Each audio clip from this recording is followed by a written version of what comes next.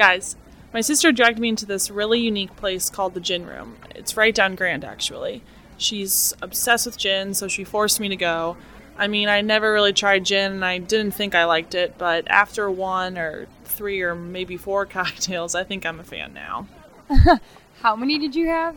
Okay, 4. Sounds like a pretty good night.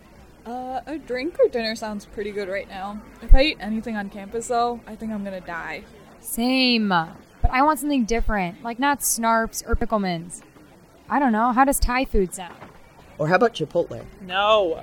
I don't really care, but I'm just starving. Well, the Gin Room was in this area that had a bunch of different places to eat and drink. Where was that again? South Grand.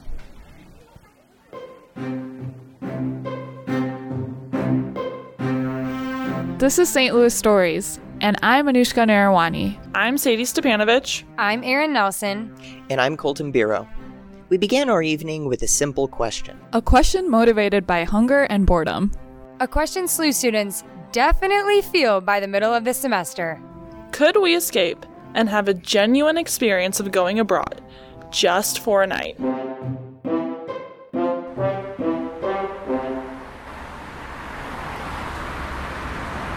So, here we are in South Grand. Hey, there's where my sister and I went, the Gin Room. It's also known as Cafe Natasha's. Sounds like a good place to start to me. Huh, not a bad call. I can see where you and your sister might really enjoy this place. It's a lot of fun. To paint the picture, Cafe Natasha's is a neat little corner bar and restaurant. As you enter the front door, you are hit with 2 things. The light blue walls surrounding the quaint little tables, which had Persian rugs and decorative plates, and the bar itself, which goes from floor to ceiling, all lined with different bottles of gin. And the drink menu reflects it. It's a full legal page, 11 by 17 inches, both front and back. To say it was overwhelming is an understatement. But we had a little bit of help.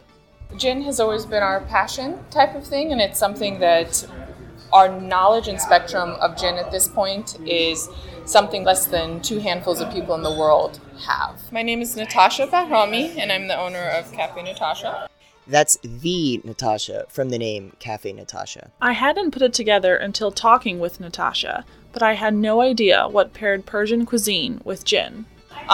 We've implemented the Gin Room here, and why it goes well with Persian food is in Iran right now it's alcohol is prohibited, but back in the day it obviously wasn't. But what's really cool is that the botanicals that you find in gin are the same botanicals that you'll find in Persian food. Coriander and cloves and cardamom, all of these things we use in Persian food as well. So it goes very well with the food.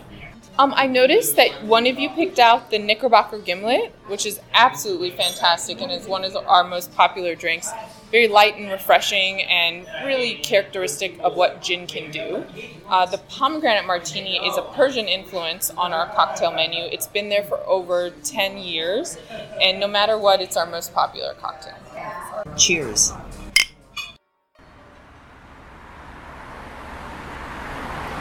It's kind of early for dinner.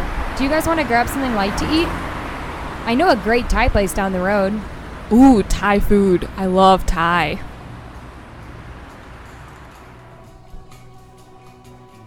It was an interesting place, and we found the manager, who recommended her favorite dish, which is a good dish for someone like myself, who is new to Thai food.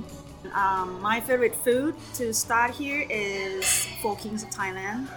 It's about all kind of meat, like chicken, beef, pork, and shrimp, with light brown chili paste sauce things, It's no curry paste, no coconut milk. That's basic Thai food.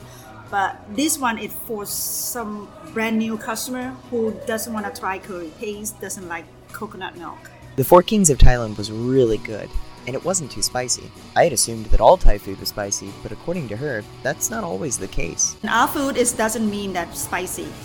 It can make it mild, medium, or hot. People thought Thai food is spicy. No.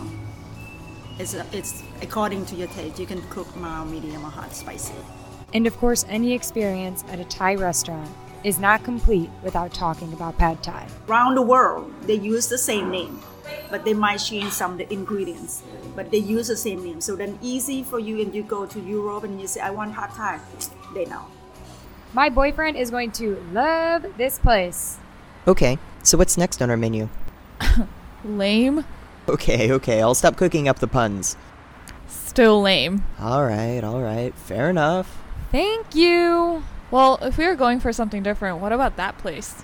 It's a small restaurant which bears the name Beta. From the street, you can see 2 little tables in the exposed windows and regular seating inside. The awning on the side of the restaurant reads Moroccan cuisine, written in a sort of Arabic italics. Moroccan food? I've never had it. Anyone else? Nope. No. No. We were welcomed by perhaps the nicest man on South Grand. We walked in not knowing exactly what to expect. But soon enough, he pulled up a chair and sat down with us. So this is why we came to this neighborhood. So we found this place, we fell in love with it, and we said, okay, well, we don't do a Moroccan restaurant. And because we saw that there is a lot of other ethnic food, we said, okay, there is no Moroccan restaurant in St. Louis, let's do it. So we started in September 2013, and here we are. He talked to us about Moroccan food, but not before he made sure we knew the secret of Beta was his wife.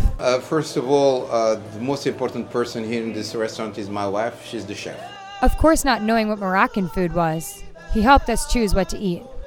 The most popular entree is chicken tagine. In Morocco, we cook in the tagine. It's a container in clay with a tile in the top, with top made in clay too.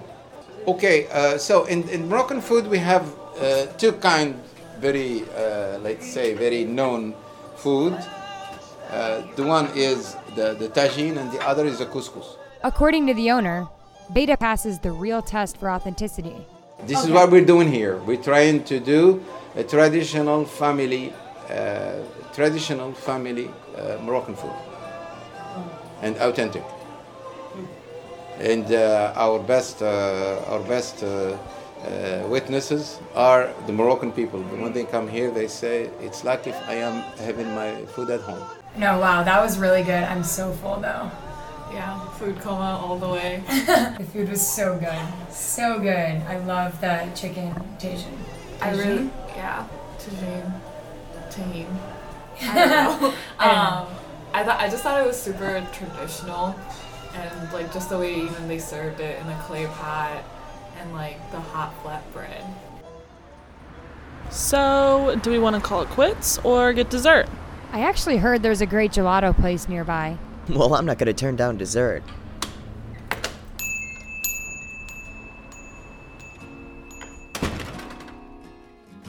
Parent, what kind of flavor did you get? I want to try some. Wow. Okay, I think that's enough. Wow, that's pretty awesome. What kind did you get, Colton? I got a chai and chocolate hazelnut. Can I try it? No. Anushka, get it. I don't. Get out of here. You guys should Ooh, try. that's actually really good. Do you like the chai more or the hazelnut? I like the chai. Not a huge fan of hazelnut, so. It's kind of a unique, touch. So we began our evening with a simple question. Wait, does this place have coffee gelato? Do they have more than one kind? Okay, so maybe we had multiple questions. But our main question was motivated by hunger and boredom. Could we escape and have a genuine experience of going abroad just for a night? In just a few hours, we've been to 4 different restaurants on South Grand. 4 different places, which represented 3 continents worth of food and 4 pretty distinct culinary experiences. Which sounds impressive, and I guess it is. But it's actually only a small portion of the 14 different countries represented by the restaurants on this one street. And not far from SLU's campus.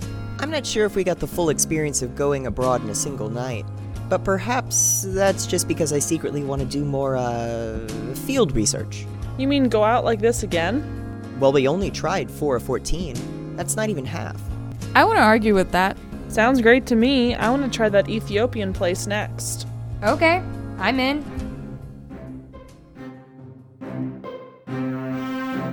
This has been St. Louis Stories, and I'm Colton Bureau. I'm Sadie Stepanovich. I'm Erin Nelson. And I'm Anushka Nairwani.